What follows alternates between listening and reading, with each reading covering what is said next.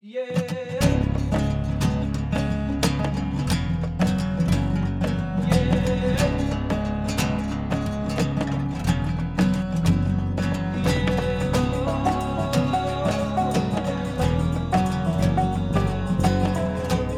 to this week's Into the Wilderness podcast. Well, it isn't actually this week's. It's earlier than the normal podcast goes out.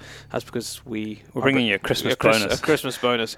We did it last year. We talked about products and things we've used throughout the year. And it was really popular. It was very popular. A lot of comments, a lot of emails off the back of it, actually. And quite a lot of people bought stuff on the list. Yeah, we sold about 3 or 4 watches last year, and we weren't on commission. No, not at all. And the thing is, this genuinely is just stuff that we own, and stuff that we have, and so we know that it works for us, and we're still using it. And that's why we are telling you what we use, what's good, what's bad about it, so that it gives you an idea. Every single thing on my list, I've purchased myself. Yeah, nothing has been given. I haven't actually gone through my whole list, but I don't think I think 1 or 2 things I probably have been given on this list, but I am still using them because they're good. Yeah. We're going to go 2 for 1 because I've got twice as many things on my list of paper as Daryl does. So you start off, and then I'll give 2, Daryl. Okay. Where should I start? I'm going to start with something nice and easy. It's a Jetboil. A lot of people probably have heard them. It's a brand name. And that's a big clock dinging in the background. Yeah, it's the grandfather clock. Completely forgot about that, and we should probably close the door. Yeah, I'll go and close the door while you're talking about the Jetboil. Incidentally, the grandfather clock was made by our grandfather. Yeah, it was indeed, and brought from South Africa to Scotland. So the Jetboil, it's a stove, and if any of you haven't seen it before, it heats water up incredibly fast. It's also a very, very useful thing to carry with you because it's extraordinarily light. The only downside, I would say, for traveling around the world is that it uses gas, but so far I haven't been to a place that doesn't sell the little gas canisters. So it's not the biggest issue on the planet. So the one, incidentally, I just got one for my birthday, which I haven't opened yet, but I know I've got it, is I don't know the damn name of it because I haven't got it yet, but it's the something light. No, the Mini Mo. It's called the Mini Mo, and it boils a litre of water in 2 minutes. And I'm talking about this because I've actually seen them in action, 2 different versions of it. The last time I was in Norway, and the previous time before that, and that's why I wanted to get one because I've seen them. Brilliant pieces of kit. They just get the job done. Compared to the MSR stove, which we also have, it's a lot more fiddly, but the MSR stove, I would say, it's a bit more extreme. It's more extreme. So if you are going into those hard to reach places, traveling across the world, and you don't have the option of what fuel, then the MSR is going to trump that. Basically, because I've had one for more than a decade, and it'll burn almost any liquid fuel you can think of, and it doesn't really matter what quality it is. So you'll always diesel, be able paraffin, to get something. Yeah. But the Jetboil, obviously, it has its limitations. But if you're doing anything around Europe or the United States, Australia, New Zealand, I guarantee you'll be able to get the little canisters. I think the pack of 4 costs £20 for the gas canisters. I'm not entirely sure how long they last, but last time Lisa was with us, she had it the whole time she was in Norway, and it wasn't even full, and she didn't finish it, and she used it quite a few times to boil the real packs. Yeah. So I guess you're probably... I know exactly what's going to happen when you get it later on today, is you're going to want to go and boil some water in a pan just to test it on you. Yeah, and make a cup of coffee out of it. So... there you go. I think that's the only thing related to cooking. I might actually add, I can go in a little bit further, is the other cool thing with the Jetboil, it's all kind of a self-contained unit. So the cup, the gas canister, everything is contained within the cup. So it's not loads of little bits you're carrying around, which the MSR stove is lots of little bits. Yeah, it comes in a bag, but the point is it's not that compact. No, I store mine in a pot, but it's a lot bigger than the little pot that comes as part. It kind of bayonet fits in, doesn't it? And the MSR stove also has this insulated sleeve, which means when you're boiling water... You mean the... Sorry, the Jetboil has an insulated sleeve, so you can pick up your boiling hot water straight away. And it has a little handle, isn't it? Yeah, so they really, really thought about it. It retails at around... because they've got different versions, I think it's between 100 and 150 pounds, and they're all sit within that bracket with accessories that you can buy, like extenders for the bigger pots, and also bigger feet, depending on what environment you're in. So, from cooking to jackets or clothing, because I'm going to do 2 in 1 because they're from the same manufacturer, I've had some Swazi gaiters now for more than a year, about a year and 2 months. We did talk about them last time. I think they probably did get a mention. At that point, I'd probably only had them about 2 months, so I've now had a full season, and I'm back to a year ago, and they're fantastic. They are. I talked about them a year ago and told you how good they were. They were the best pair of gaiters that I had owned, and they still are, which means that they have longevity because I've worn them a lot. They're Kevlar. Well, the material's got a Kevlar weave in it. They're very simple, very lightweight, and one of the things I like about them, apart from the lightweight, which is very important, especially when you're walking up mountains, is that they fit really nice and snugly. I hate baggy gaiters, and they are £77. I looked up the price just before we started recording the podcast. So not the cheapest on the market, but not the most expensive either. They kind of sit in mid-range now. Mm-hmm, yeah, they do, because you can spend a lot of money on a pair of gaiters. But yeah, I have no reason to change them. The only thing I would say is that if it is very warm, you do tend to sweat a little bit underneath them. But I found a way to get around that, and that's simply... They got zips on the side. Yeah, exactly. Yeah. Just take the zip down about halfway. Because they still are held at the top with a pop button. They've got Velcro. A Velcro strap. Velcro at the top. The problem is that when it's around your boot and then it's zipped up and then you've got the Velcro around, there's no way for the air to flow in there at all. So you will sweat a bit because it is waterproof. Put it down halfway and that just lets the moisture get out, and that's how I've got around it. There's a way around it then. The second item is the Swazi Tar jacket. Now, I haven't had this all that long, but I have had a different Swazi jacket for much longer. I now have the Tar as well. Yep, Daryl has exactly the same jacket. My wife has used it more than I have, even though it's my jacket, because when I got injured, my cast wouldn't fit through the jacket. It's got storm cuffs. Because there's a very good reason that it's got a double cuff system where the inner cuff is very... You know what it reminds me like? It reminds me of a dry suit. Oh, the inside rubber sleeve. Yeah, the inside Except rubber. This isn't rubber, it's like neoprene. No, it's neoprene, but it reminds me of wearing a dry suit, and I've worn dry suits for years, and I used to spend 10, 20 hours in them a day, and even with the dry suit cuffs, they're very comfortable. So it's the same kind of concept of stopping water running back up your sleeve. And I tell you what I've learned from experience in the last year, and so has Byron, water running up your sleeve, especially on the hill, is horrible. It's just horrendous. So we got these jackets because of failings in kit that we had, and that was one of the major things, was issues with it, water up your sleeves and down your chest. And I've worn it quite extensively since I've got it, and it has been brilliant so far. So like a year ago, I can't speak for its longevity apart from... I know a lot of people who own them and a lot of gamekeepers who speak very highly of them, so they've never had any problems with longevity, but I can't personally speak of it. But from the use that I've put it through so far, so good. The other great aspect of this kind of design of jacket, which is not unique to Swazi, but they carry it through a lot of their garments, is how long they make them. Yeah. And it comes down to almost, I'm fairly short, although it is a small jacket I have, but it comes down not quite to the back of my knees, but almost, which not only stops the draft sort of running around the lower part of your back, which is just horrendous, especially if it's wet, it also means that you've got something to sit on if you need to take a seat when you're out on the hill. It's just brilliant. It's way, way better, and thank you, Swazi, because now I have to purchase one for my wife. Because she's been wearing mine, which is too big for her, because I think I've got a large. And so when she's been wearing it, it obviously goes to her knees.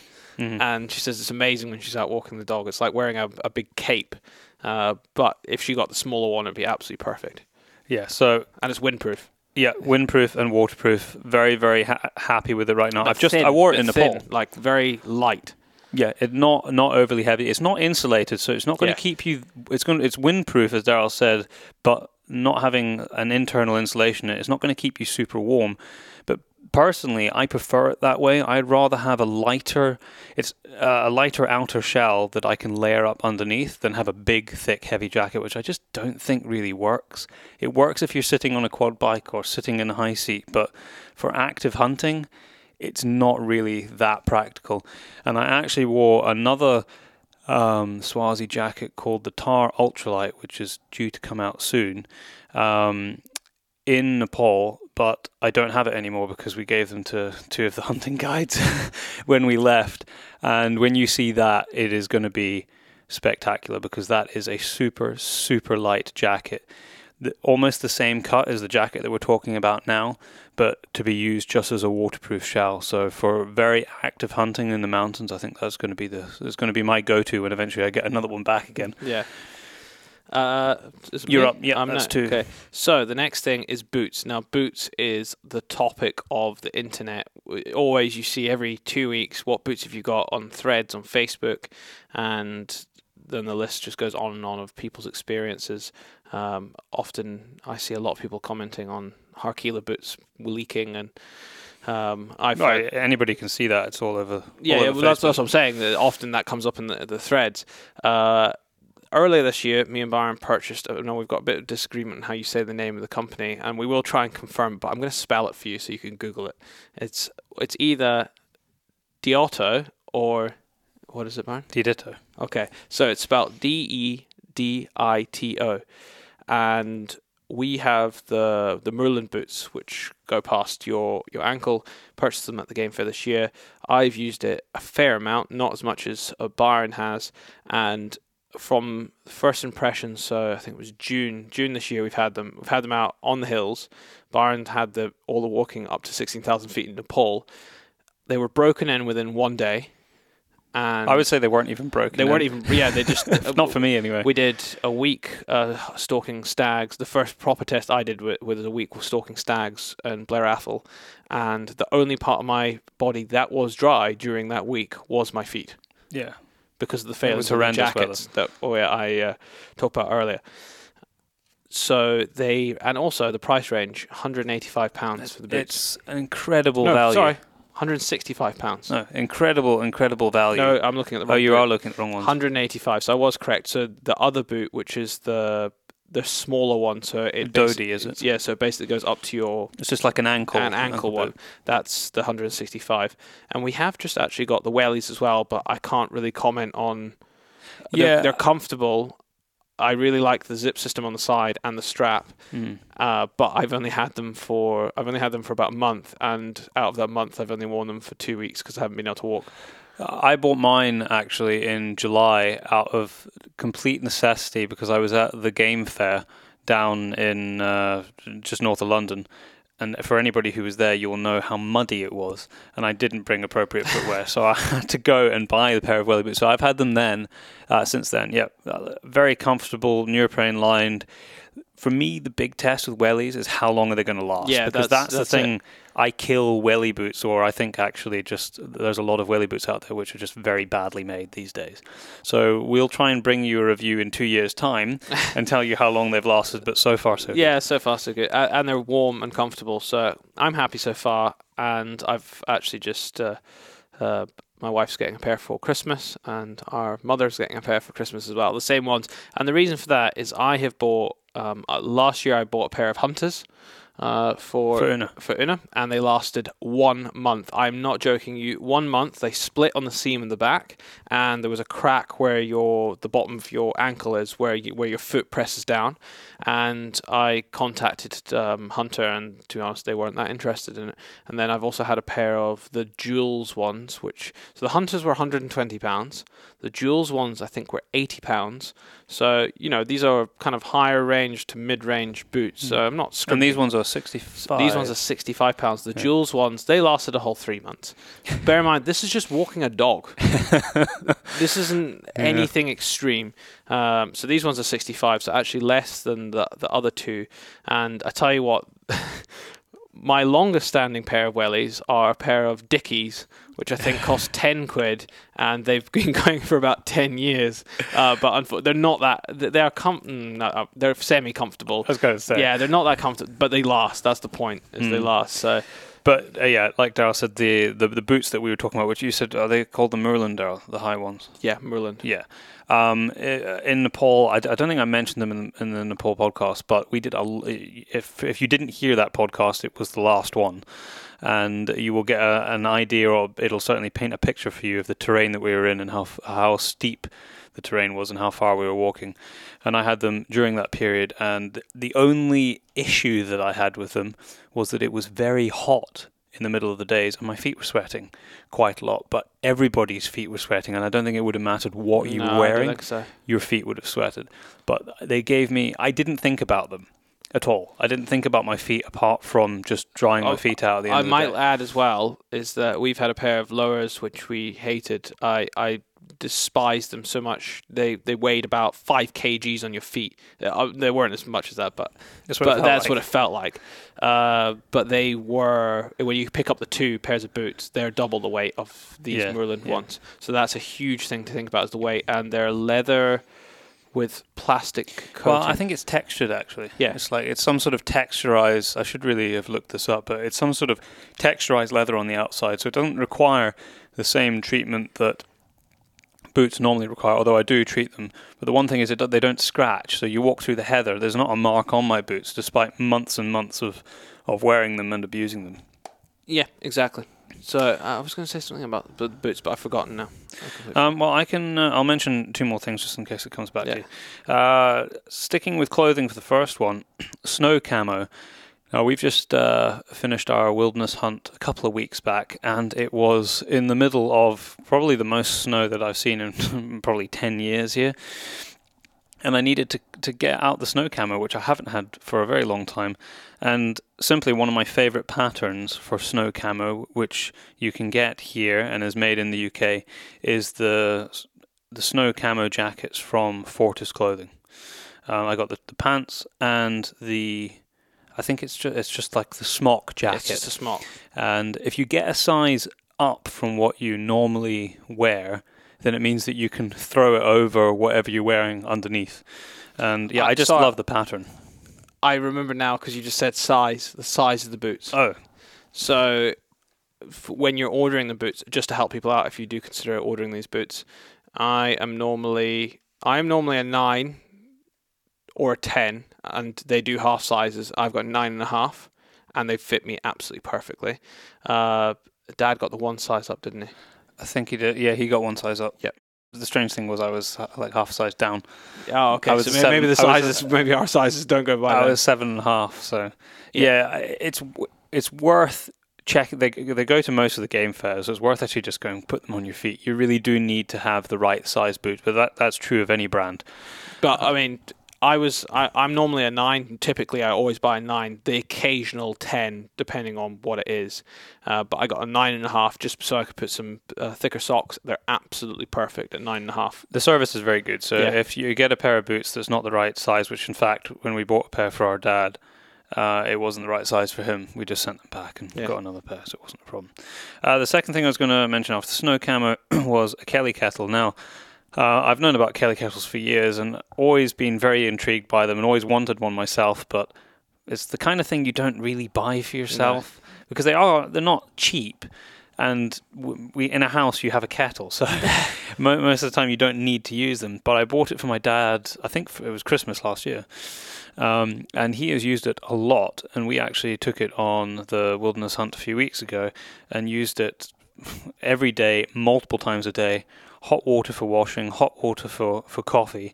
It is just such a great really piece cool. of kit. I used one on the West Coast for the first time, and I was kayaking out to some of the islands on the West Coast, and it was just a case of some heather in the bottom, a few sticks, on you go.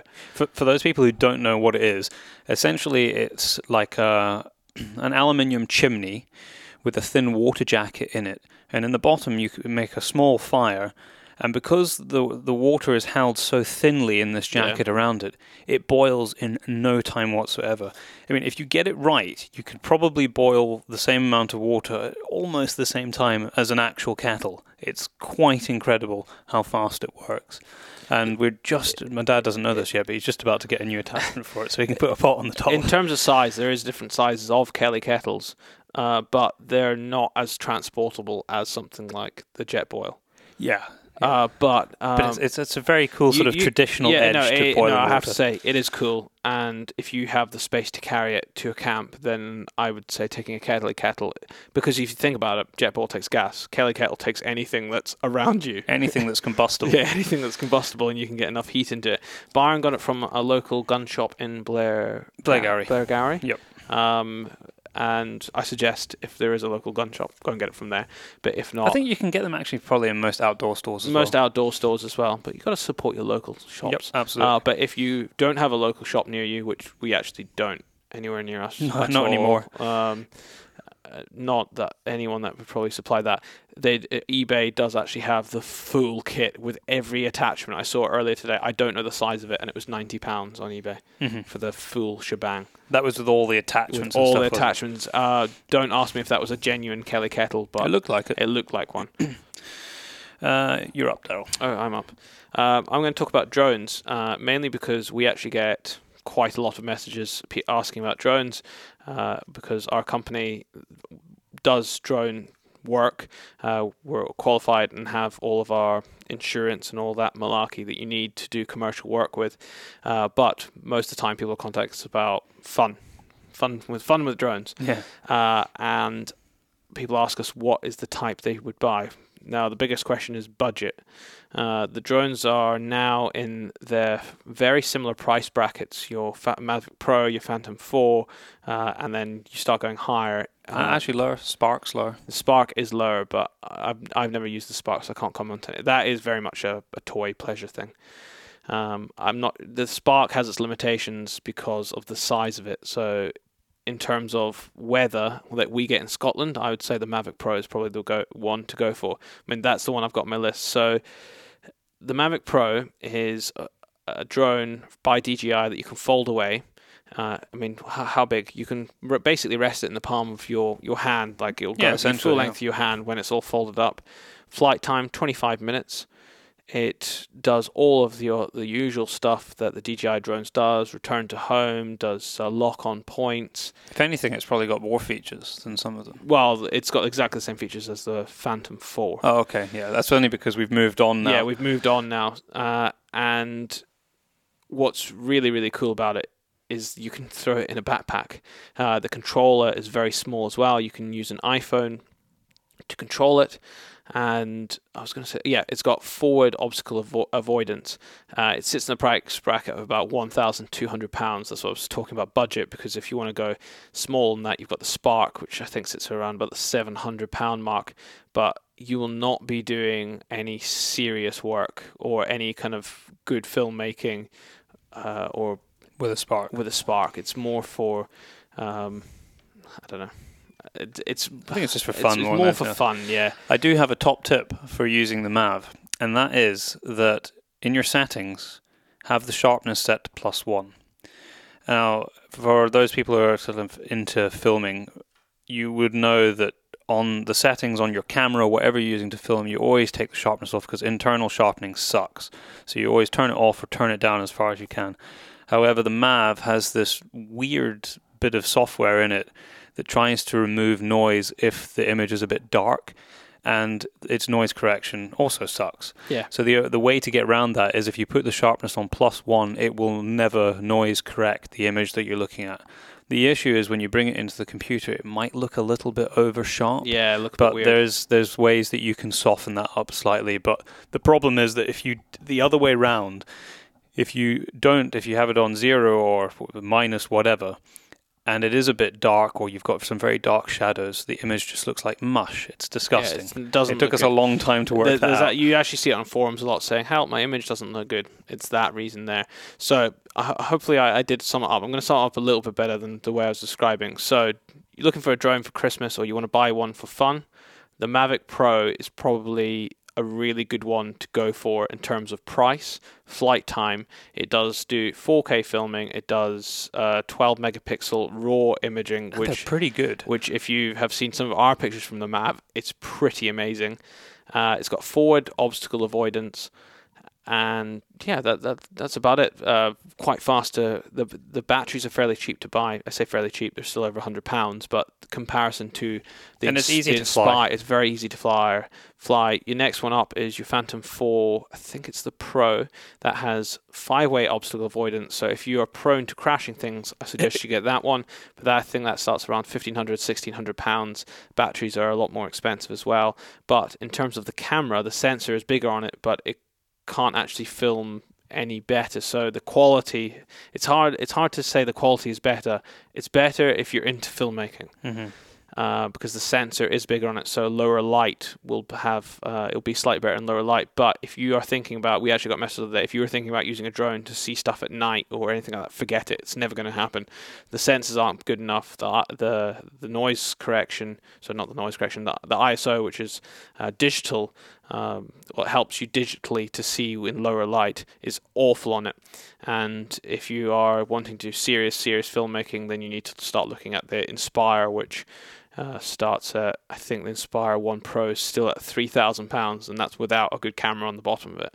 So I think that's drones covered. And the one thing I would say is that they will be implementing in the next 6 months, about 6 months, either drone registration or drone safety tests for everyone buying them. So if you are buying a drone, there is a thing called the drone code.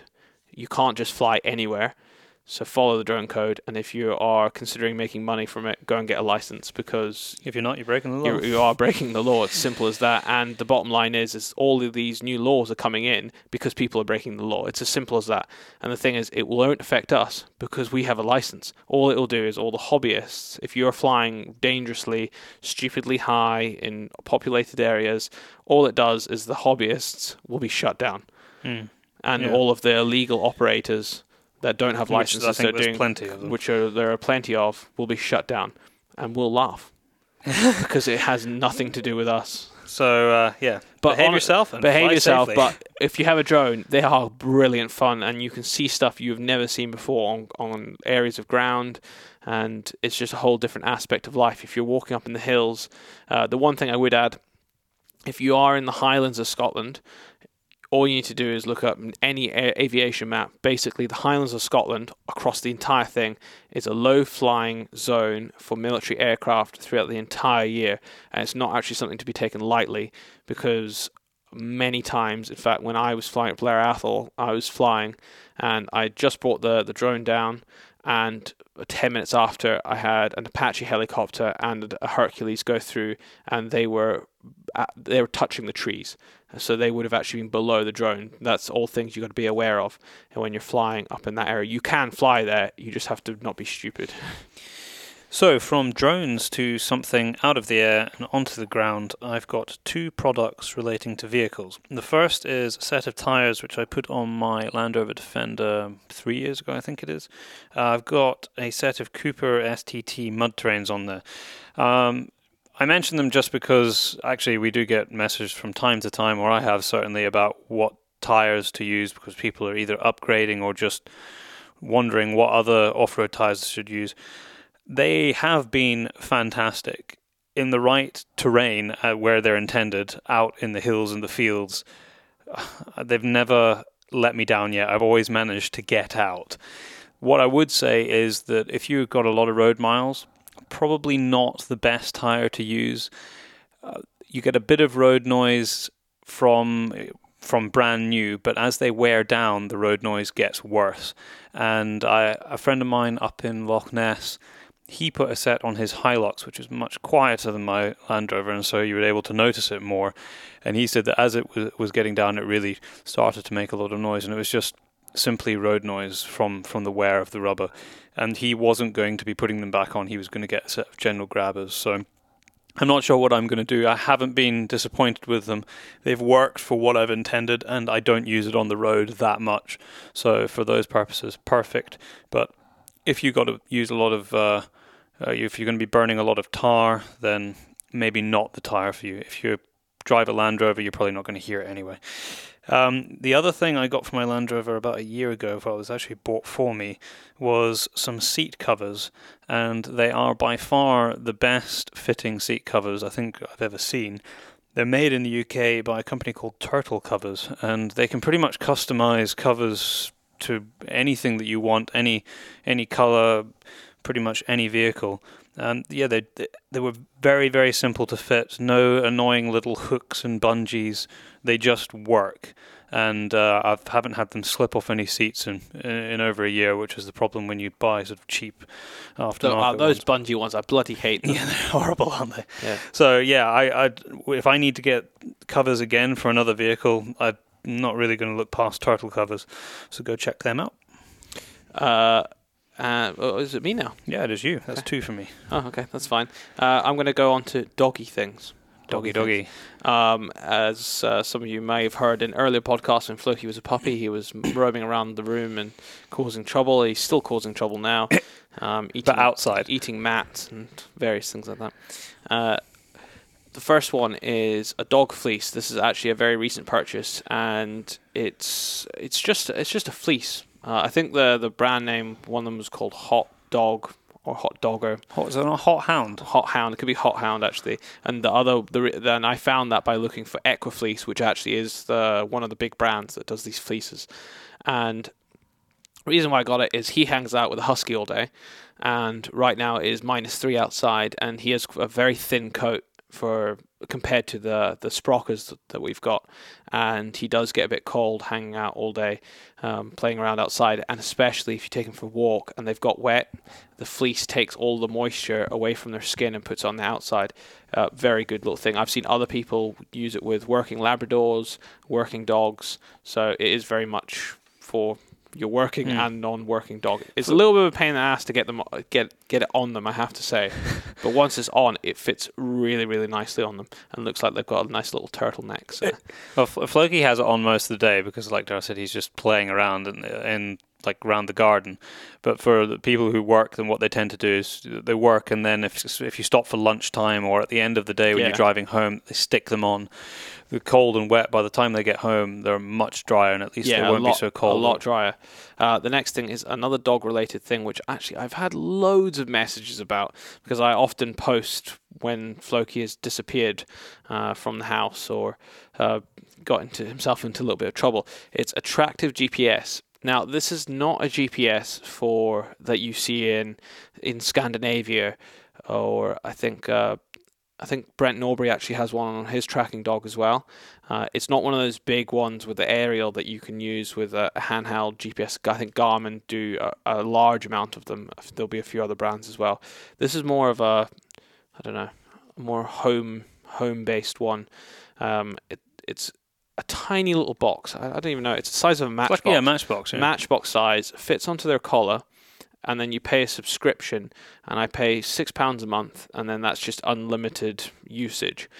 And what it allows me to do is that because he is free around the property, and he's still young, when he buggers off, I've got a geofence around the house, and I can see exactly where he is in real time. Oh, it notifies you as well. It notifies me as soon as he's left where he's allowed to be. Notifies me. I can see where it is, and then all I do is click the live button, and then I get a live feed of exactly where he is, and I can just follow it on my phone. Only downside to this entire thing is that if you do not have phone signal on your phone, you wouldn't be able to follow your dog, but you would still be able to see it on a computer or Wi-Fi because it pings it to its server. So if you were that desperate, you could always have someone else with internet and guide phone you. them, yeah. Or if you got it was often you get places with phone signal but no internet. So that's its limitations. Has a 3 to 4 day battery life on it, which is pretty good for the size of thing. I've noticed in the cold weather we've had it in winter, it's dropped by a day, so I'm getting 3 days out of it opposed to 4 days. And yeah, I think that's about it. Yeah, it's a pretty cool bit of kit, and it has saved Floki from disappearing on more than one occasion. It's even if you're on a dog walk, so sometimes I just leave it on him, and it means that I can see where he is, because often you do lose your dog sometimes on dog walks. They get on a scent and that's it, they're gone, and it's just on him. And I can see where he's been. And what's really cool is you get a heat map, so you can see where he spends most of his time around the house. And you can also see how fast he's running and the distances I that he's didn't know doing. that. So you can see how long he's been walking for. There's different versions of this Tractive thing. So they've actually got one that's just a pedometer, so you can see the distances that your dog's doing.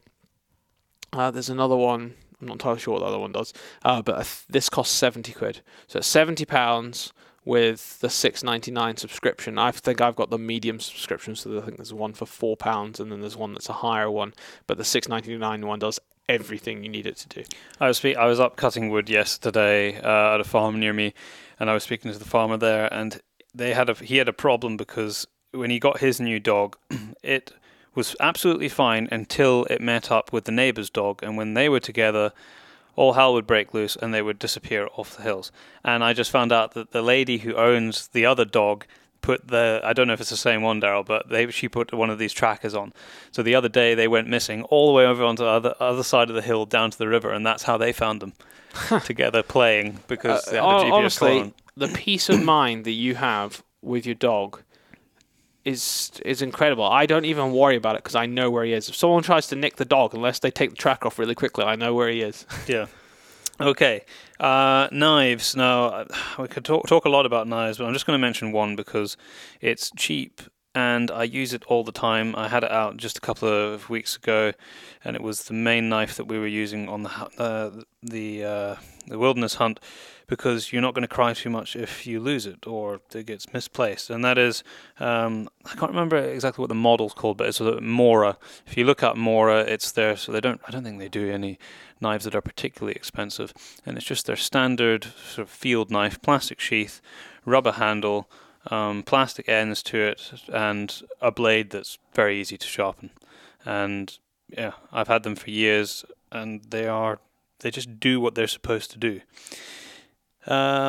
Binocular straps. Now, that was asked about. Yeah, that was why I added it. I've had a bikini strap from Monarch Country Products for years, and it comes with a neoprene cover that goes over the binoculars. There are lots of manufacturers out there that make bikini straps of some sort, but these are the ones that I've had. They're very well made. The actual strapping material is a very thick strapping, which, one, it lasts, and two, it's comfortable, and it attaches to your binos just by 2 split rings. So you will not be able to attach these, or pretty much any other type of bikini strap, to any of the new Swarovskis, because of the attachment that they have on the side, which is a proprietary design with a little bayonet fitting. So you have to use Swarovski straps for them, and a lot of people use Swarovski binos, which is why I mentioned that. But most other manufacturers have loops on the side of their binoculars, so you'll be able to attach them to that. And yeah, they've been great. So that would be my first port of call, is if you wanted to get a set of bikini straps, which really does aid the comfort of having binos around your neck. Not just for taking the weight off the back of your neck, but just to stop them bouncing around. Because if you don't have a bikini strap, then what I do is I put it like over my shoulder and under my arm instead of just having it over my neck, so that it doesn't bounce around on my chest. It also means that when you're crawling into something, if you've got the neoprene cover it's dragged through the heather. Exactly. It goes inside your eyepiece. And then you've got to dig it out with your finger just when you really need to use them. So they are a great piece of kit, and the Monarch Country Products, they're very well priced, and they're actually made here as well. So go and check them out if it's something that you are looking for. Am I on the next thing? You are. I'm actually reading through a list just to make sure we had covered everything, which was on the podcast Into the Wilderness discussion group, which has recently just been opened, it's basically an attachment to our normal Facebook page for our listeners to get involved with. How do you get there, Darryl? I don't even know. You just go on our normal Facebook page to the podcast Into the Wilderness, and the discussion group is part of it. And I think you just click the discussion, or it's in the top of the page. And there's been loads of people commenting and adding to discussion. It was really good. But I was just going through the products thing because I asked everyone to go through. And the only thing that's on there that we're kind of not covering is first aid kit and rescue beacons. I can comment a little bit on rescue beacons, and you've I can mention first aid kit. Use a first aid kit. But mainly just to say that we will be talking more on that very soon, right at the start of next year.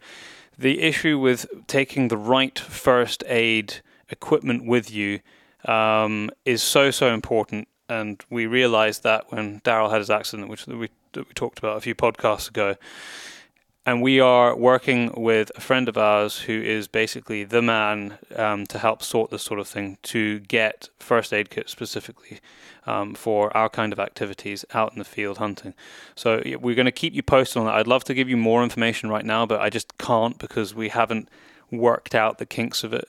But early part of next year, you're going to see something with regard to first aid kits and the kind of equipment that you should be taking out in the field. Yeah. There's a few night vision questions on here, but that's covered in the show on Thursday, I think, pretty much. Yeah. So moving on to some other things. I have on here, I'm just trying to think. Power bank. Not any particular brand, but I can tell you what to search on Amazon to find the power banks that we've been using. Now, we've used a particular power bank, one of them, we have loads of them now, for over a year now.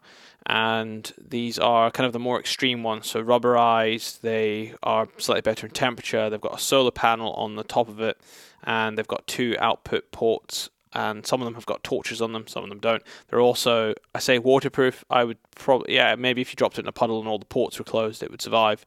Definitely showerproof. And if I was looking for a power bank, I would look for anything above 20,000 milliamps, and you'll get out of one of the smaller. That's a smaller one. You probably get 2 charges out of an iPad and maybe 6 charges out of a phone. Out of one of those. What's really cool is, yes, the solar panel is not going to, don't rely on that. But what's really cool is that you'll plug it in, charge it in your mains house, and if you are out walking on the hills, even in Scotland it'll work.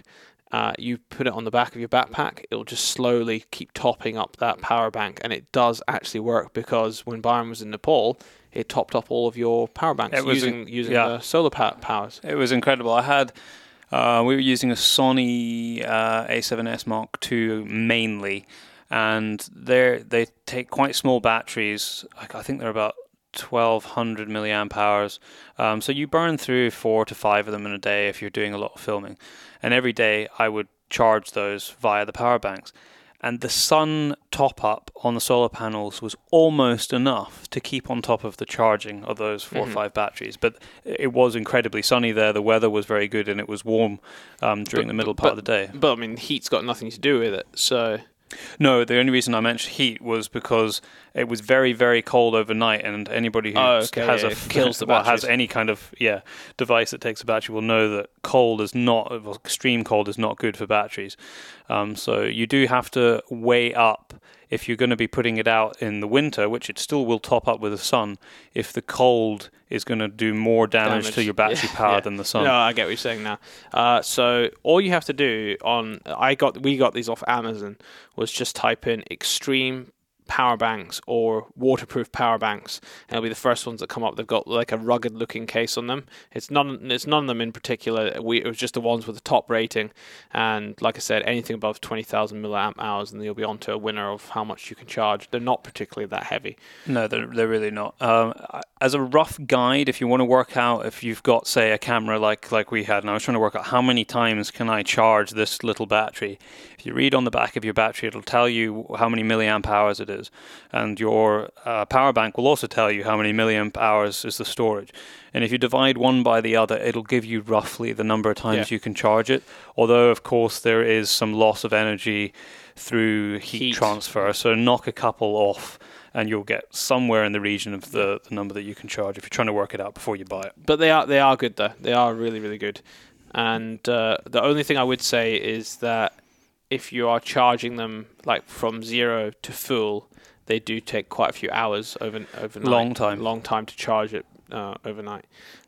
You've got something next, don't you? Yeah. I've got camera gear, actually. So, as most of our listeners will know, we do take a lot of pictures and we do a lot of filming because it's part of our business. And I thought I would just mention 2 camera lenses that we use a lot.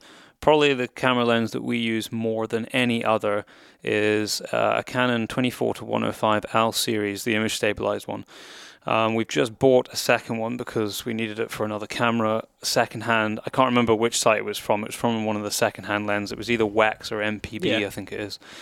You can buy them for £500-600 second hand. It goes down to an f-stop of 4, which is your aperture, the depth of field that it lets you get. If you want to hear more on that, listen to the podcast with Sarah Farnsworth. But honestly, buy it second hand. Don't buy it new. Don't buy it new. You're wasting money if you do that. You can buy one second hand that is pretty much down. In fact, you would, if you weren't told that it was second hand, you would think it was new. It comes in the box. Everything looks the same. And bear in mind, these goes through companies that service these lenses and check them out. And you can see when you buy them the conditions. So it goes from excellent, good to, I think, as an average. Some of them have different specs. Some of them do like a 0 to 10. But if you buy anything from the good to excellent range, you're going to be onto a winner. And every single time it will say, has some dust in the lens. We've never found one with dust inside it. Has some or small amounts of dust, but won't be noticeable. And I've never been able to see the dust, but I think they just do that on the excellent ones just in case. But that lens, it's incredibly flexible. Especially if you're doing some filming. We've taken a lot of pictures with it as well. And I definitely couldn't live without it. I don't know what I would do if we didn't have that. If you want to spend a little bit more cash, we would like the 2.8 version. But there isn't a 2.8 version. I thought there was. Yeah, no, and there's a 24 to 70 2.8. Oh, that's what it is. But not a 24 to 105. Okay, yeah. So Canon, if you're listening, bring out a 2.8 version because that would be awesome. And just very quickly, the other lens which we're increasingly using a lot is the 70 to 200L series. That's one of the white lenses. Again, secondhand, it is a lot of money, but it's not really if you consider how much other things cost. You can get a 70 to 200L series, the f4 one, for about 650 quid. The 2.8, which gives you way more light gathering and much more depth, is awesome. But it's about 3 times the weight and twice the size. So you got to weigh that up. I haven't used it a lot for filming because of the weight aspect of it. But Daryl has used it a lot for pictures, and it does take a beautiful picture. Yeah, I love it. It's of all the lenses, it'll be the one that you use on a job 60 to 70% of the time. For pictures, especially incredible. for pictures. When you don't have the ability, which often we don't, to be changing lenses all the time, that's the one I'll just go with. Yeah. Because you'll win. I've got something which isn't something you can necessarily buy, but it's a service, and it's probably only relevant actually if you live somewhere near where we live, which is in Angus or just over into Grampian area, is using a car garage for anything, whether it be a service, MOT, or you need something fixed. It's very rare that you leave there feeling like you've got a good deal. But I've been using the same garage. I do a lot of work on vehicles myself, but every now and then I either don't have time or it's something that it's not worth me learning how to do for the cost that it's going to be to take it to the garage. So there is pretty much only one garage I trust to do that, and I've never left there feeling ripped off. I've always felt like, yeah, I've actually got a pretty good deal. It wasn't worth doing it myself. And that is Man Automotive in Lawrence Kirk. Yeah, well, in fact, I think a lot of people know who they are, because when you look for Land Rover stuff, Man often comes up. They do. A lot of the stuff that the franchise garages in Aberdeen can't do, they send to them. It is a brilliant garage. The guys there are incredibly helpful. I've used them for years. They basically only do Land Rover. I did ask, because Byron takes his Land Rover all there, and I was there one day. I was like, "You're going to say he takes it there all the time, weren't you?" No, well, you do have 3. Yeah. So I would say that fairly regularly between the 1 and the 3, and it's not due to it breaking down.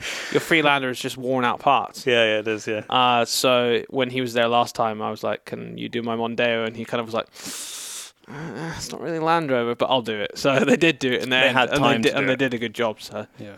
So yeah, you just Google it, Man Automotive, and yeah, I wouldn't look past them. I don't really take my vehicles anywhere else if I can avoid it. You're up, Darryl. Oh, you're on the second page already. Yeah, I'm on my last 10. That's right. I've still got a little bit more in here. I think I will go to.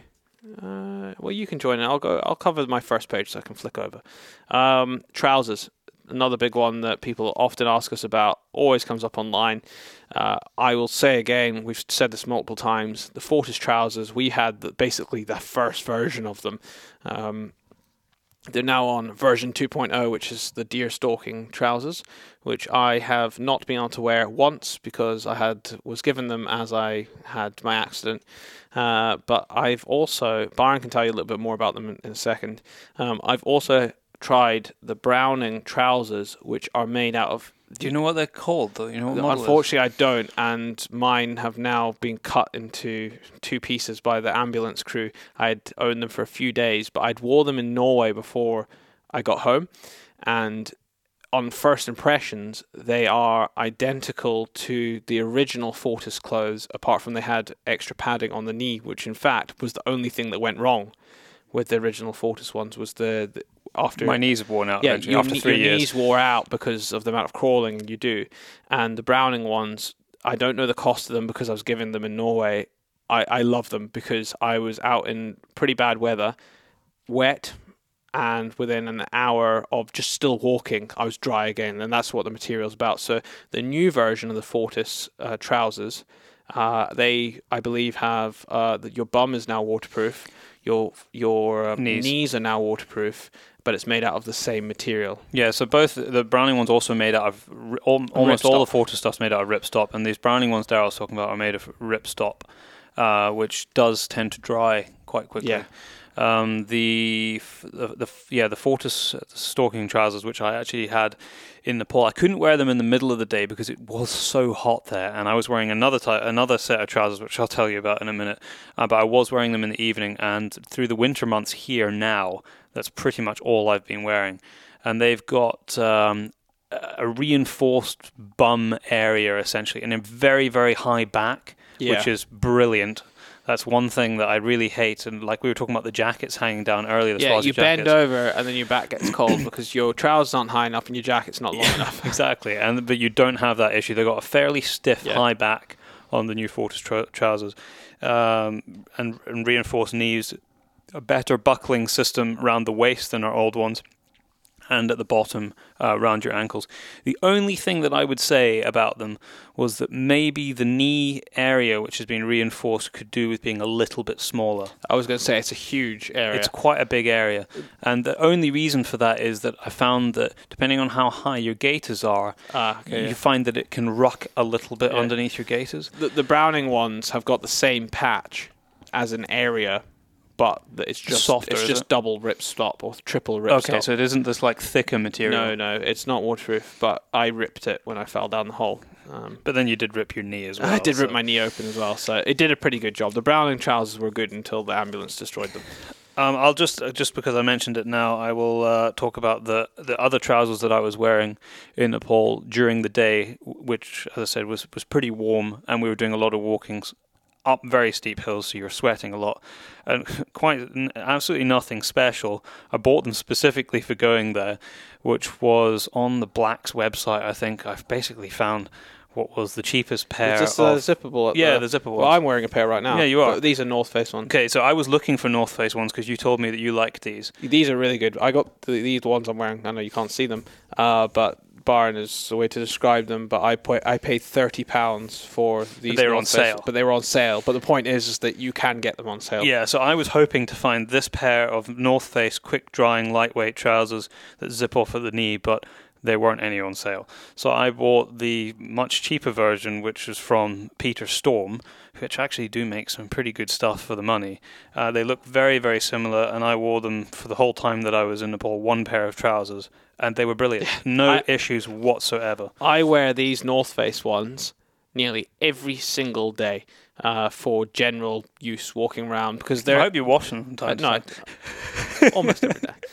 I have a one day wash day, but because they look fairly smart, so you can walk into town with them, and then you can walk the dogs with them, and then in summer I just unzip them, and then they're shorts. I need to probably buy another one pair, but I'm not saying the North Face is the way to go. It just happened that these were the ones that I bought because they were cheaper. They're all very similar. Yeah. Your material here feels very similar to the one my Peter Storm. It is. It's quick drying. I was a little worried about how they would wear because it's quite a thin material. Very thin material, yeah. And my trousers took some serious abuse when I was out there in Nepal, and there's a little bit of wear on the knees, but when I say wear, it's faded fractionally in colour. I wouldn't be confident to put these through the same abuse I did with the Fortis trousers. No, definitely not. You wouldn't want to go through thorns. No, they would rip. But very good if you're not for that. No. I'm going to mention a a bunch of rifles, because I get this all the time. People, because I used to do a lot of rifle reviewing for Sporting Rifle, I get a lot of messages asking either opinions or recommendations for rifles. So I'm going to do a very quick fire. When it comes to rimfires, it is very, very hard to look past the CZ range. So any of the rifles from CZ when it comes to rimfires. I have a 1.7 in rimfire. My dad has a .22. A lot of gamekeepers shoot CZs. They are reasonably priced. They're built very well. They're not particularly refined, although they have got better, but they just work. It's a working man's rifle. It absolutely is. And the ammo that I run through my 1.7 is the 17 grain Hornady. I've been running that for a very long time, and it just works, because there was a lot of ammo, 1.7 ammo, that there were issues with in years gone by, but I think that has all been solved now. That was basically where the primer was going off, but the powder wasn't igniting. I haven't had any issues with the last whole bunch of two lots of 250 that I've had from Hornady. Sounds like problems you'd have during like the American Civil War, where they had black powder. The flint's going off. I don't know what the issue was, but not. It was actually incredibly dangerous, and it's worth pointing this out, because there might still be some old batches of ammo from various manufacturers that the issue was with. It wasn't just one. Is that if you think that your gun goes click, and it's that you didn't load a round and you have a 1.7, it might not be. And if you're shooting at night and you're lamping, just please double check. Because I had on 2 occasions I had with Duff ammo, it went click, and it was at night, so I had to look with a light to check. And what had happened was the primer had gone off. It had just shoved the actual projectile up the barrel maybe a centimetre. And if I hadn't checked and loaded another one, I don't know what would have happened, because then you could be in some serious trouble if the next one goes off. You end up, well, on a smaller caliber, you might get away with it. But, if the same thing happened with a slightly larger caliber, you could end up with your face being blown off. Exactly. So always be careful. Full bore rifles. I'm going to mention 2. It's the 2 that I own. It's the 2 that I've ended up with after years and years and years of reviewing a lot of rifles.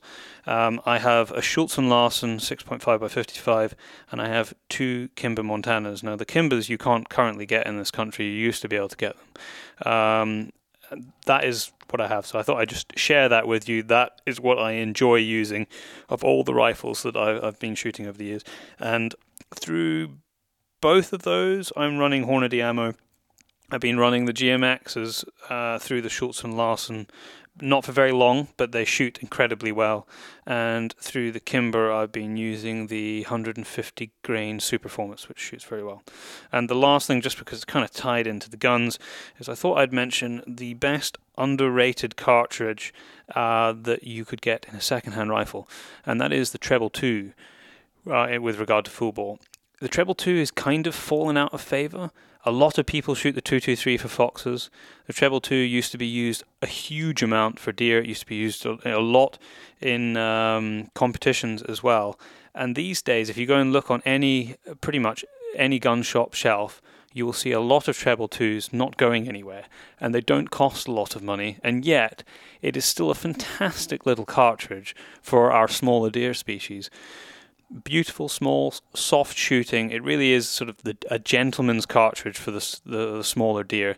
And if you are getting into shooting or getting into full bore shooting, and you're looking for something which is good value, you will be able to have a massive array of choice when it comes to second-hand rifles if you shoot a Treble 2. It does mean that you'll need a bigger cartridge if you want to go and shoot the bigger species.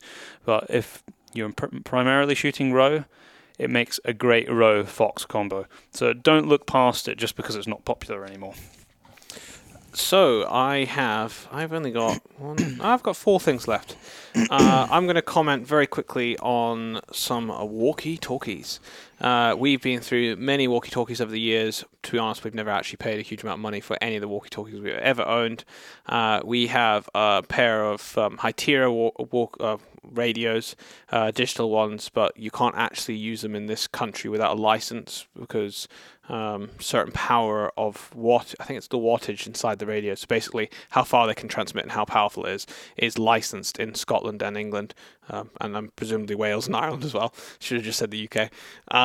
So it's licensed here, which is a bit of a problem. The license costs a bit of money. For us, it's not practical just to have a license because we're all over the show.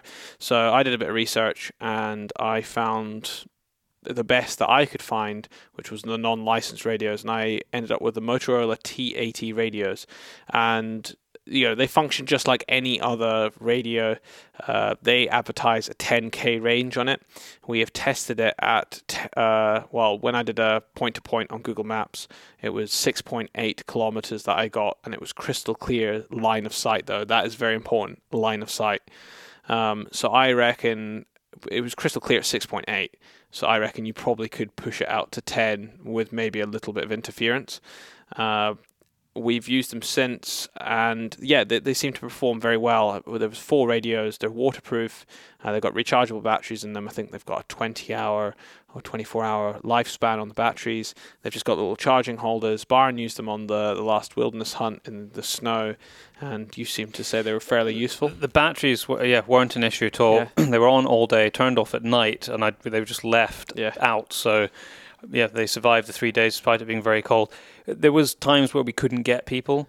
I think some of that was not hearing it, not being loud enough, and a lot of wind.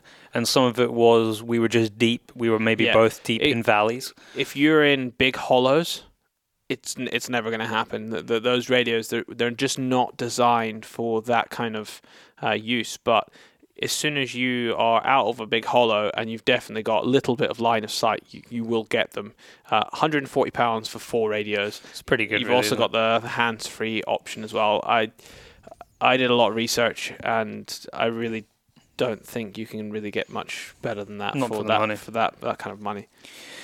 Reloading. I used to do a lot of reloading. I still do a little bit. The only reason I don't do so much anymore is just time, although I have just built myself a beautiful new reloading bench in my office in my house, so hopefully I'm going to be doing more soon once it's all set up and ready.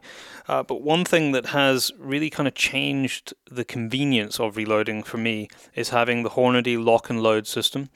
There's loads of different parts of the lock and load, but the part that I'm specifically talking about is this like bayonet fitting that is part of the press and is a collar that goes onto your dies. So it means that you can, say, set your full-length resizing die with this collar on, and then you simply bayonet it out, put it on your bench, put your bullet seating die in, and then you can interchange them with the settings set completely, exactly as they were previously.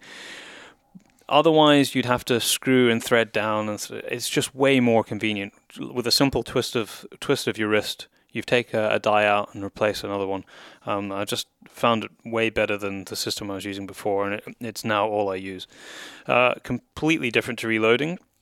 But next on my list is something which probably a lot of people have already, but I just don't go out without one now if I'm out in the hills, either hunting or just out walking and doing stuff in the countryside, and that is a buff. So very light neck tube, I suppose, would be the best way to describe it if you don't know what a buff is. The thing is, I think the brand is actually Buff. The brand is Buff, but people call it a Buff. It's a bit like a Hoover, but you're still using a Dyson. It's actually the brand is Hoover. Yeah, so it doesn't have to be a Buff brand. In fact, I don't think any of mine are a Buff brand. Or maybe one that I bought years ago. But whether it's just around your neck, just to keep a bit of draft off your neck, or you can put it up around your head just to keep your ears warm, I use them all the time now. And I think if you've never tried one, you probably won't go out without one. I own a Buff, the branded Buff, and I wear it not only hunting, but I also wear it on my motorbike. Oh, of course. And if it really does, even on a summer's day, your neck does sometimes get a bit cold, so I'll have a t-shirt on, my motorbike jacket on, then the Buff on, and it's brilliant. And then I also use it to, if I don't have anything else, so you can use it as a wiping cloth for your helmet, which I've used in the past. I use it sometimes to clean the windscreen when I see because there's no demister there connected to it. It's a double Double use. Okay, so I have 3 things left. Yeah, so do I. I'm going to go on this one because it's a cheap one, a stocking filler. I've now used it for about 9 months, and it's just a car phone mount. Costs $6.99 from Amazon. It's a car phone mount magnetic. I think that's what you need to Google on Amazon. It comes in a 2-pack, and all it is this little disc that fits into any of your I've forgotten the word for it. Your air vents. Your air vents. Any of your air vents. I've got it in my X-Trail. It's also in the Mondeo, and they've got completely different types of air vents, and it fits on both. And all you do is you get a disc that comes with a small magnetic disc, and you put that on the inside of your phone case. If you don't have a phone case, I advise not getting this because you have to actually stick it to the inside of your phone case. Otherwise, you'd have to stick it to your phone, and I would rather not put a sticky thing on. But you should really have a phone you case. Should really have a phone case. Phone. And it's so easy compared to a traditional case on your phone.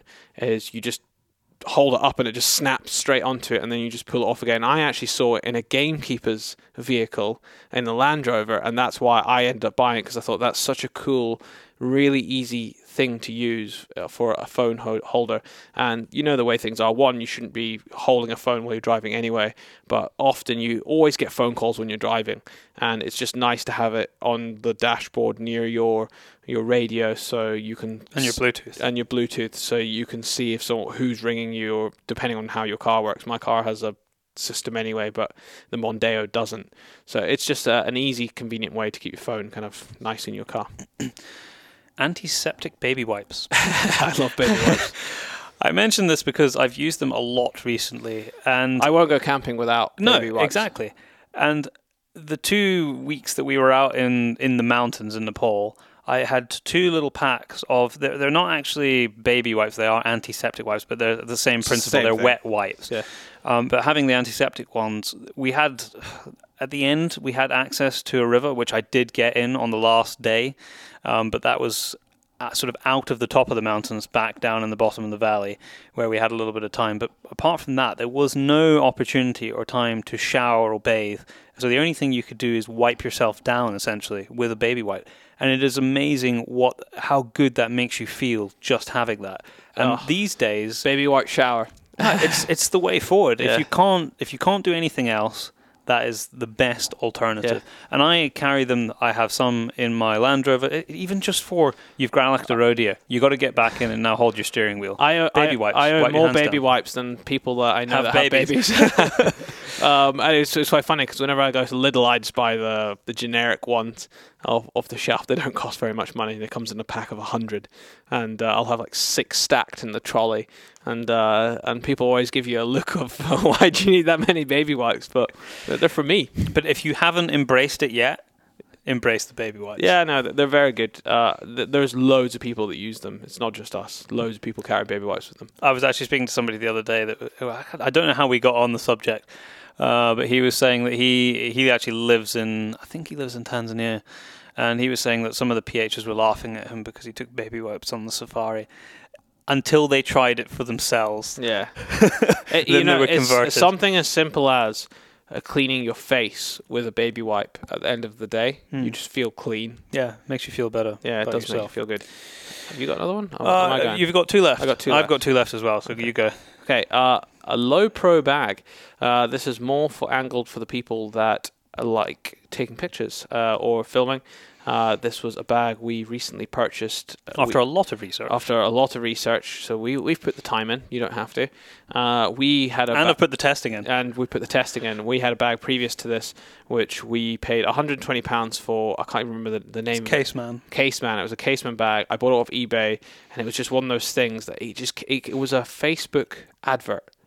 And I clicked on it. I looked at it. It was £120. It was actually very, very cheap for a specifically camera designed bag, considering the size of it, because the Caseman's a big bag. Mm-hmm. And I had my reservations because it was coming from China. It was going to take 3 weeks to arrive, and it came. And to tell you what, that original bag has done us proud. It's done us very proud. So anyway, moving on, Nepal, we needed a different bag. We needed one slightly smaller, a little bit more robust, and definitely more waterproof because the other one had lost its waterproofness. And we went with this Low Pro bag. Low Pro Whistler bag. I think it was the 450 Whistler. It was because the they big, have it was the different biggest sizes. one that they do, and I think we paid 30. it's about £230 for it, and just everything about it is really, really nice. You can tell it's got big, large zips on it, which is always a thing I look for. As soon as you start, unfortunately, our other bag has small zips on it. As soon as you see that, it's always a concern because small zips tend to break very quickly, including the tabs. They always fall off it. So it had big, large zips on it, very comfortable on your back. The back supports are good. Byron wore this all the way up in the mountains in Nepal, so he will be much better to tell you about its functionality than I am. But just on the offset of me seeing it, because I was the one that did the research, it was definitely the market leader in terms of price and functionality and waterproofness as well. Yeah. It fits. One of the other reasons we got it is it fits the Sony FS5, which we also have. Yes. Not with a lot of accessories in there, but it does fit the camera. And like Darryl said, I did wear it in Nepal. I carried it everywhere there. I had all the gear on my back the entire time we were filming in Nepal, and it was, if I remember rightly, when it was weighed for getting on the helicopter, it was 17 kilos. So I had 17 kilos of camera gear plus everything else, plus a jacket and a few extra bits and pieces in there. And had the drone in there probably. Yeah, that was in there too. And I didn't think about it. A little bit like the boots I was saying earlier. I never once thought, oh man, this is hurting my neck or it's hurting my back. And that tells you everything that you need to know. It never let me down, and it fitted everything perfectly, and it protected it really well. It's got quite a stiff, I want to say frame inside. It's not a solid frame. It's just the way that they've sort of put the foam together, and it is pretty stiff. So that if it did need to take an impact of any sort, it does seem to me like it's going to protect your gear, especially in the main back compartment. Yeah. I'm going to mention the 3 types of chemicals I use for cleaning guns, because it's something else that people ask me about lots. I don't just use one. I use all 3 of these. I put bore foam down my rifles first, and that basically gets out all of the copper. I might give it 2 or 3 soakings, depending on how much shooting that's been done. I then pull it through with hoppies until pretty much clean, and then the last thing I do is pull it through with ballistol, and then clean dry patches until I can't. We'll be giving away some hoppy stuff, won't we? I think in the future. I don't think I've got any now, but yeah, we will have some hoppy stuff to give away. Yeah, I think so. So you got one left, you? I got one. So I'll go with mine. Now, this is actually a present I bought Byron, and I've used one before, but I haven't actually used his, but he's used his loads. I'm talking about an adjustable grill. You see often in, I think it's quite a Scandinavian thing, isn't it? Yeah, it's a tripod. I don't actually know what it's called. It probably does have some Scandinavian name. Honestly, just type in adjustable grill online. Yeah, just type that in, you'll find it, and it's on a chain, and then you can lower the height. Yeah, you just ratchet it up. You ratchet the height of the grill, and you can either have a cooking bowl underneath, where you put the fire in, or you can just have an open pit fire and the tripod sitting on top. And Byron's cooked loads on it. This I got it for my birthday. Yes, in June, and I cooked on it probably once a week, every week of the summer. If not twice a week, even if it was just a case of heating up food. Part of it was the novelty of it, but also where I live, I've got a nice view outside the garden, so it was nice on an evening after work when I'm doing stuff around the garden anyway. I might as well light the fire and cook over the grill. In summer, it's very simple but great. I cook on the barbecue all the time in summer, because why not? Even in winter, you can do it. I think I'm going to try and we've got family up on Christmas Eve. And I'm going to try and crank out the tripod grill to cook up some stuff for lunch. And this is the very last thing, is it, from me? I'm just double checking my list. I'm done. Okay, last thing from me is magazine subscriptions. Oh, yes. And I'm going to mention 2.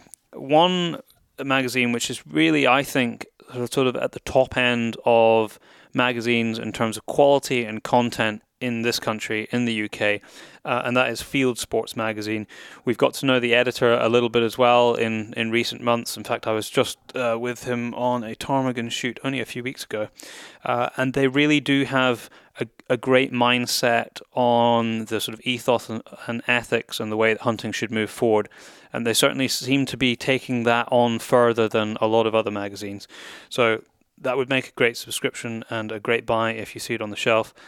The other one is Sporting Rifle Magazine if you're a rifle shooter and rifle shooter only. And I mentioned that one because I write in it, and I have written in it for more than a decade now. And me too. And yes, Daryl's in there too. So you will see articles from us. I think there's more pictures of me than articles about me in it. Yeah. There's loads of pictures of me over the last few months. Yeah, it's because I take... it's. I don't know why that's been the case. But you've obviously been in the better but not pictures. Just in your articles. Yeah. They use a picture of me to advertise the subscription of getting You're your right, magazine. Actually. That's an old picture. That picture is from 2 years ago. Yeah, from when we did our Into the Wilderness film series. Yeah. So go and check those two out. Okay, so that is it. Needless to say, we can't forget our own products as well. So that has to go on the list. Go and grab yourself a T-shirt and a mug, and then it'll be happy days. Shipping we've only got a few days left. I think it's the 14th for Europe. So if you live in any of the European countries, then you have to get it in now. I think the United States, it's all on the website, is the same. So I think the United States is the 14th. Unfortunately, we've now missed it. If you live in Australia, New Zealand, any of those other really far away places, you will not get it in time for Christmas. Well, there'll be no guarantee. We'll still send it, but there's no guarantee it will get there in time. Mm-hmm. And for the UK, it is the 20th. It's the 20th. I think officially it's the 21st. Okay. But we're saying the 20th so that we can get the orders out, because if we go on the 21st and they take the post at 10 o'clock, we might miss it because we don't live near a post office. No. We've had a lot of orders so far, so if you're listening and you've ordered already, thank you very much. Yeah, we're greatly appreciated. And that's it. You're going to be hearing from us in only a few days' time now, where we're going to bring you a podcast we recorded at a Night Vision event over in Perthshire only a few days ago, along with a whole bunch of news updates, because there's been a lot of things happening, and we're going to get you all right up to date. I think that will be the wrap-up for Christmas, won't it? I think it will be. Yeah, because it's Christmas is the following week, and then we'll have a podcast in between Christmas and New Year, I think. So the next one will be the Christmas. So we'll be able to wish you a Merry Christmas in the next podcast. We will indeed. And we're not giving away anything on this one. No, because this is an interim one. Okay. But there is, we will be announcing the competition winners from last week's podcast. And the J Bolts one as well. Yes, now loads of people have entered that. If you want to win a set of Hornady cufflinks from J Bolt Designs, go over it's on Instagram, and it's also on our Facebook. And I think all you have to do, if I remember rightly, is tag a friend below. Yeah, we'll get that out this Thursday, so it'll be shipped in time for Christmas. On the next one, we'll also have some more news about charity event. Oh, yes. In fact, Byron has a little bit of details right now. I can mention a little bit about this. In South Africa, it's probably true in quite a lot of places in Africa, but certainly in South Africa, where I go and hunt a lot with a very good friend of mine, Dear van der Lange, in the Eastern Cape, they have been suffering from what is essentially a 7-year drought there. They've had barely any rain, so much so that when I was there a few months back, they've been capturing game on some farms and moving them to other parts of South Africa just so that there's something to eat, because they can't physically bring in enough food for them to eat. And where they can, they're supplementing the wild bushes and food that's there. It really, really is bad. So what my friend is doing, along with a friend of his who I met when I was over there, is that they want to raffle a safari. The safari is going to be worth around £2,800. They want to raise £3,000, and it's going to go. Most of it's going to go towards drought relief, as well as some anti-poaching measures there, because they're still having rhino taken there, along with bushmeat trade. And all the details of that we're going to announce on the podcast on Thursday. It is a fantastic cause. At the moment, I think the raffle tickets for that are going to be £10 a ticket. So it is your chance to win an outstanding safari in the Eastern Cape. And the only thing you would have to do is get your flight there and back. Which you can get for about £450. Yeah, if you book far enough in advance, the flight to Joburg, about $450, $500. So there's one more flight required though. You've got to get from Joburg to Port Elizabeth. Insignificant. Yeah, which is about £70. Yeah, £70. Which isn't a lot of money really. No, it's not. So when we announced the raffle tickets, this is kind of a last minute thing that's just happened because they need help right now. We are going to be doing things with stuff at home in the UK very, very soon in terms of charity, but this is also a friend of ours that's doing this. And like Byron said, it'll be around £10 a ticket. That'll be confirmed.